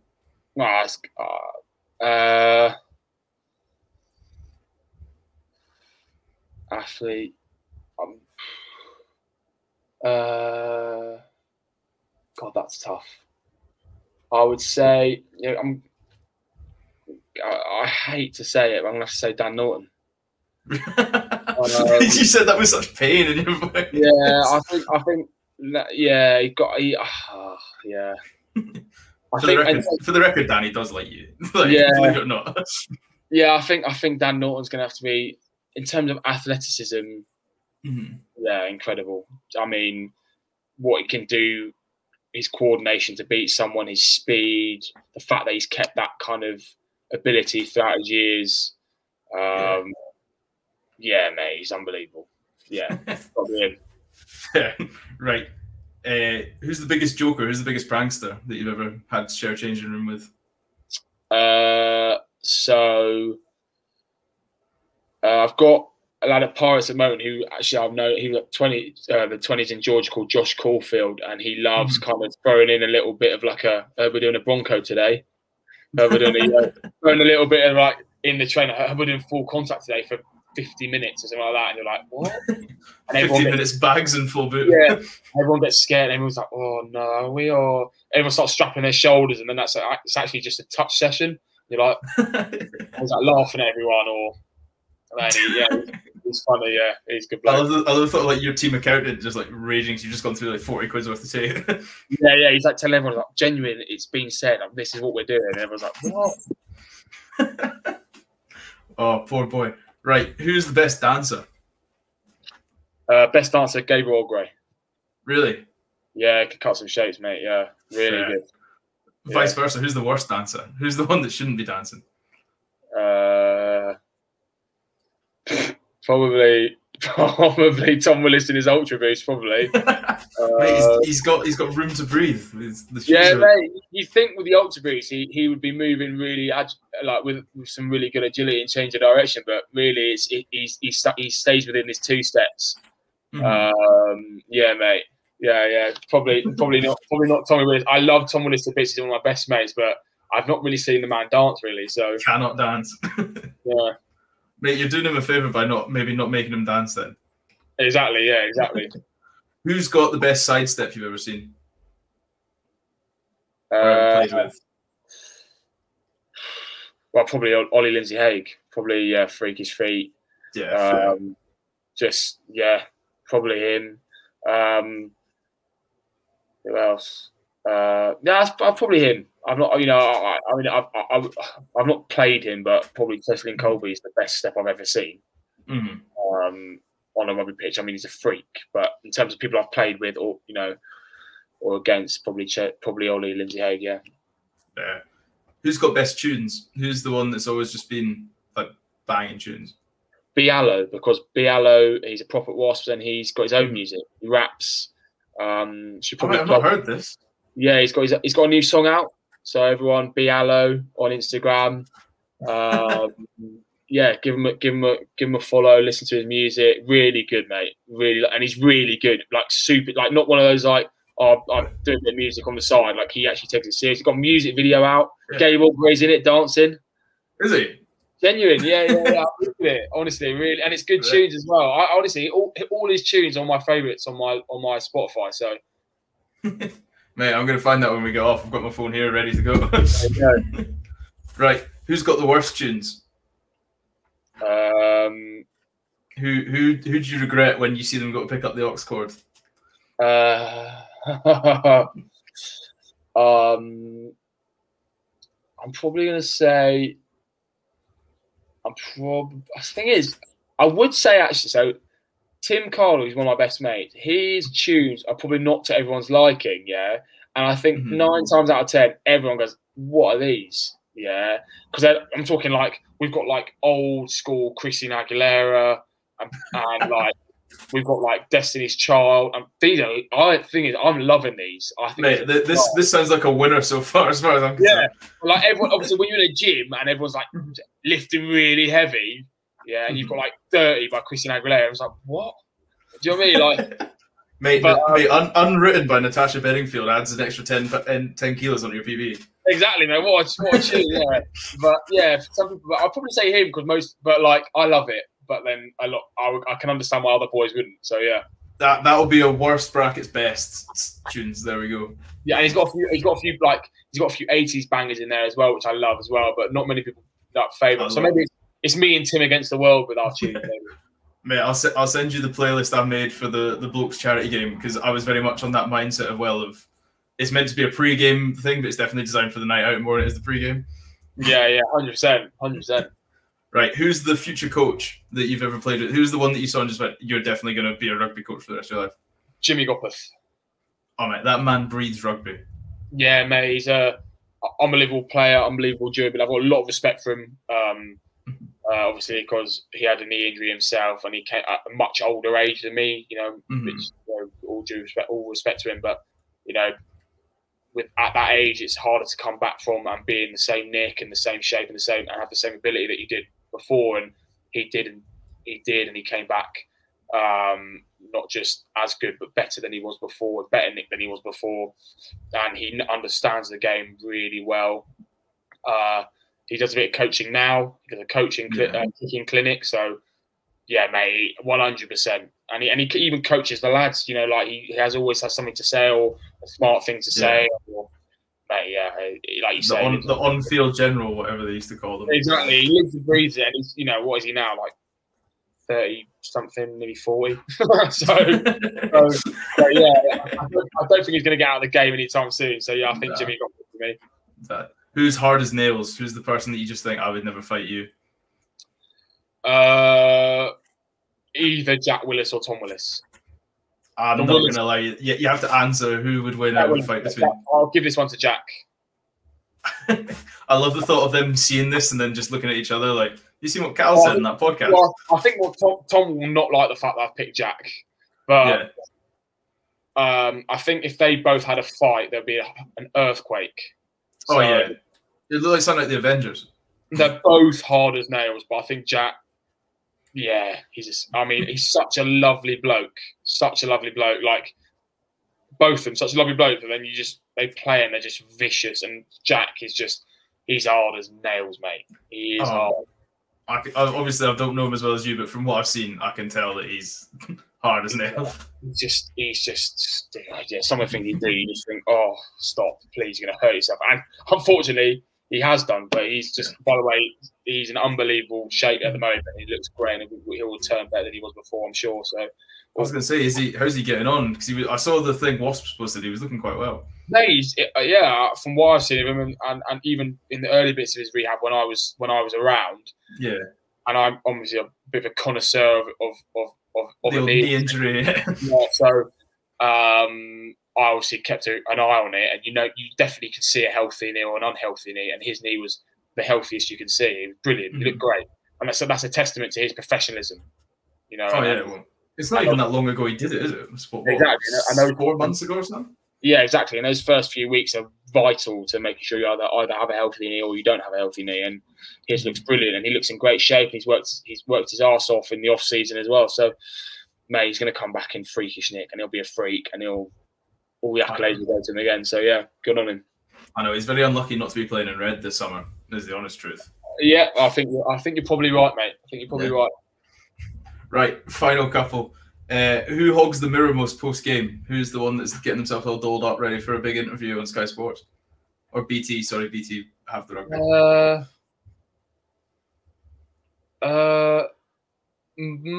I'm scared about saying this, but probably Malachi Fekitoa. Because for some reason his hair looks so sharp every time I see him. Like it's sharp as. And that's like it's one of the boys. One of the LA boys, because I was watching them the other day. Is it? It's DTH Van der Merwe. There never seems to be a hair out of place. Yeah. Same with Malachi, and you think with the hits he puts in, you think his hair would be all over the gaff, but for some reason, and especially after the game, it's like he's put it on like a Ken doll. Do you know what I mean? So, like a Lego haircut, just popped it on. Yeah, it's just so sharp, which is a massive compliment. So, yeah, probably him, and he's a good-looking geezer as well. So, I know, annoyingly handsome bastard. Yeah. Right, last one. Who would order a plain sauce at Nando's? See, the questions have got a lot better since you did it the first time. Yeah, this is quite hypocritical because I'm putting this out there that people are gonna hate this. I'm a lemon and herb man at Nando's, so I feel like I can't answer this, and an actual. No, there's a difference between lemon and herb and plain, like a big difference. Yeah, I don't even know to eat plain. Probably.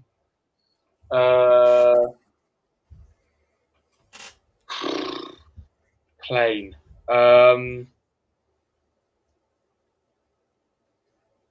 Just out somebody. probably Josh Caulfield, because he said to me that they don't have Nando's around Cornwall, and the only time he gets Nando's is in Bristol when we go on away trip. So maybe kind of lemon and herb and like hot or medium is probably too much for him. Josh that was a good answer, I reckon. That was quite diplomatic. I know, it was very diplomatic. The problem is you've got to go pre-season training with him on Monday. Yeah, exactly. Yeah, well, I don't think he'd be bothered by the fact that I said he likes playing Nando's. Probably the fact that I said, what did I say before about him? That he messes with everybody and he's the biggest practical joker. He messes with everybody, because he'd probably come back to me like, I don't mess with everyone. That's the genuine truth. He's like Jake from In Between Us. I couldn't do it. I was playing poker with Rio Ferdinand and my dad. Yeah, exactly. Right, mate, you have finished. That is officially the teammate / under the team bus section with Callum Circa. Last question before we go, and it's the one that everybody loves. It's the one that always makes it to the Instagram. You've got 3 cheesy pop songs to get the team ready for a night out. So let's set the scene for you. After your Cornish Pirates debut, 3 tries, man of the match. It's an away day, so you've got a bevy bus all the way back to the sea. You're on the bus. Somebody goes around and goes, right, mate, initiations. You've got 3 songs. What are you playing? Right, so these are my 3. So I've got How About Us by Champagne. What a brilliant song. Yeah. I've got Young Hearts Run Free by Candy Station. Brilliant. Yeah, and I've got September, Earth, Wind and Fire, which is obviously, it's going to go on after a win. Yeah. It's going to go on. Exactly. And then that's a proper sing-along as well, and that's what you want. You want the whole bus singing along. Oh, yeah. So those are my 3. I think they're pretty strong 3. Correct me if not, but I'm liking them. It's strong. It's up there. It's not quite Matt Hardy's Carly Rae Jepsen and things like that, but he's doing. Oh, yeah, okay. But you're getting there. You're definitely in the top 5. I mean, the listeners do the voting, so I need to make some sort of graphic where I get a poll for who's doing what. I think when we've got 10, we'll make a leaderboard. But Yeah, happy days. You may have to start putting polls out and see what people think about the songs. Exactly. Right. Well, mate, you've survived the podcast, and I think we've shaved 40 minutes off the time we did it the first time. Happy days. Went a bit more fluent. Right, let's get the outros done. Let's get all the T's and C's done. Everybody knows. So remember, guys, like I said at the start of the show, thank you to Wild Haggis Protein for being my first ever partner on the Over in 80 Minutes podcast. Like I said, get your pre-workout, get your BCAAs, fat burners. They have a whole clothing range as well, including an exclusive women's range for the gym. Perfect. They've got some fancy, snazzy designs out there. Kind of a bit annoyed they're only made for women, to be honest, because I'd rock a pair of donut leggings because they look quite cool. Over in 80 Minutes to check out. That'll get you 10% off there as well. Definitely make sure you go check them out. They're great. I used them a long time before I made the podcast, so it's not just me saying stuff for the sake of saying it. Like, there's not even any notes to read off, so you know I'm talking the truth. Cal Circa, where can they find you on social media? Yeah, so I'm on Instagram at CircaCT and Twitter, Callum_Circa. And obviously my book page, Forwards and Paperback. I'll be getting going again after a bit of a lengthy layoff through getting ready for law school. So yeah, I'm all on them. Mate, amazing. They're definitely going to follow you. I've had so much fun doing this again. It was just as fun the second time as it was the first. I hope you've enjoyed it. Yeah, mate, I've loved it. Thank you so much for having me. Really enjoyed it. Yeah. Right, usual, check out everything. All the links are in below. Everything, Forwards, Paperbacks, Wild Haggis Protein are going to be in there. My stuff's going to be in there if you want to follow the podcast on YouTube or Instagram. Keeps you up to date with everything that's going on. What else can we talk about? Blokes. Blokes is going to be in there as well. Make sure you follow Blokes, good young men's mental health group. Always there to talk. The boys are always pretty responsive on their Instagrams. Everything's there. Tom Holmes, top bloke, favourite man of mine. Love him to death. Thank you for listening. Thank you for watching. If you watched it on YouTube, if you're going to be mean in the comments, at least make it funny. Then we're going to try to get retweets that way, because I'm going to be really honest. If you're just being negative, I don't give a shit what you have to say. So, right, amazing. See you all later. See you next week. Thank you very much. Bye.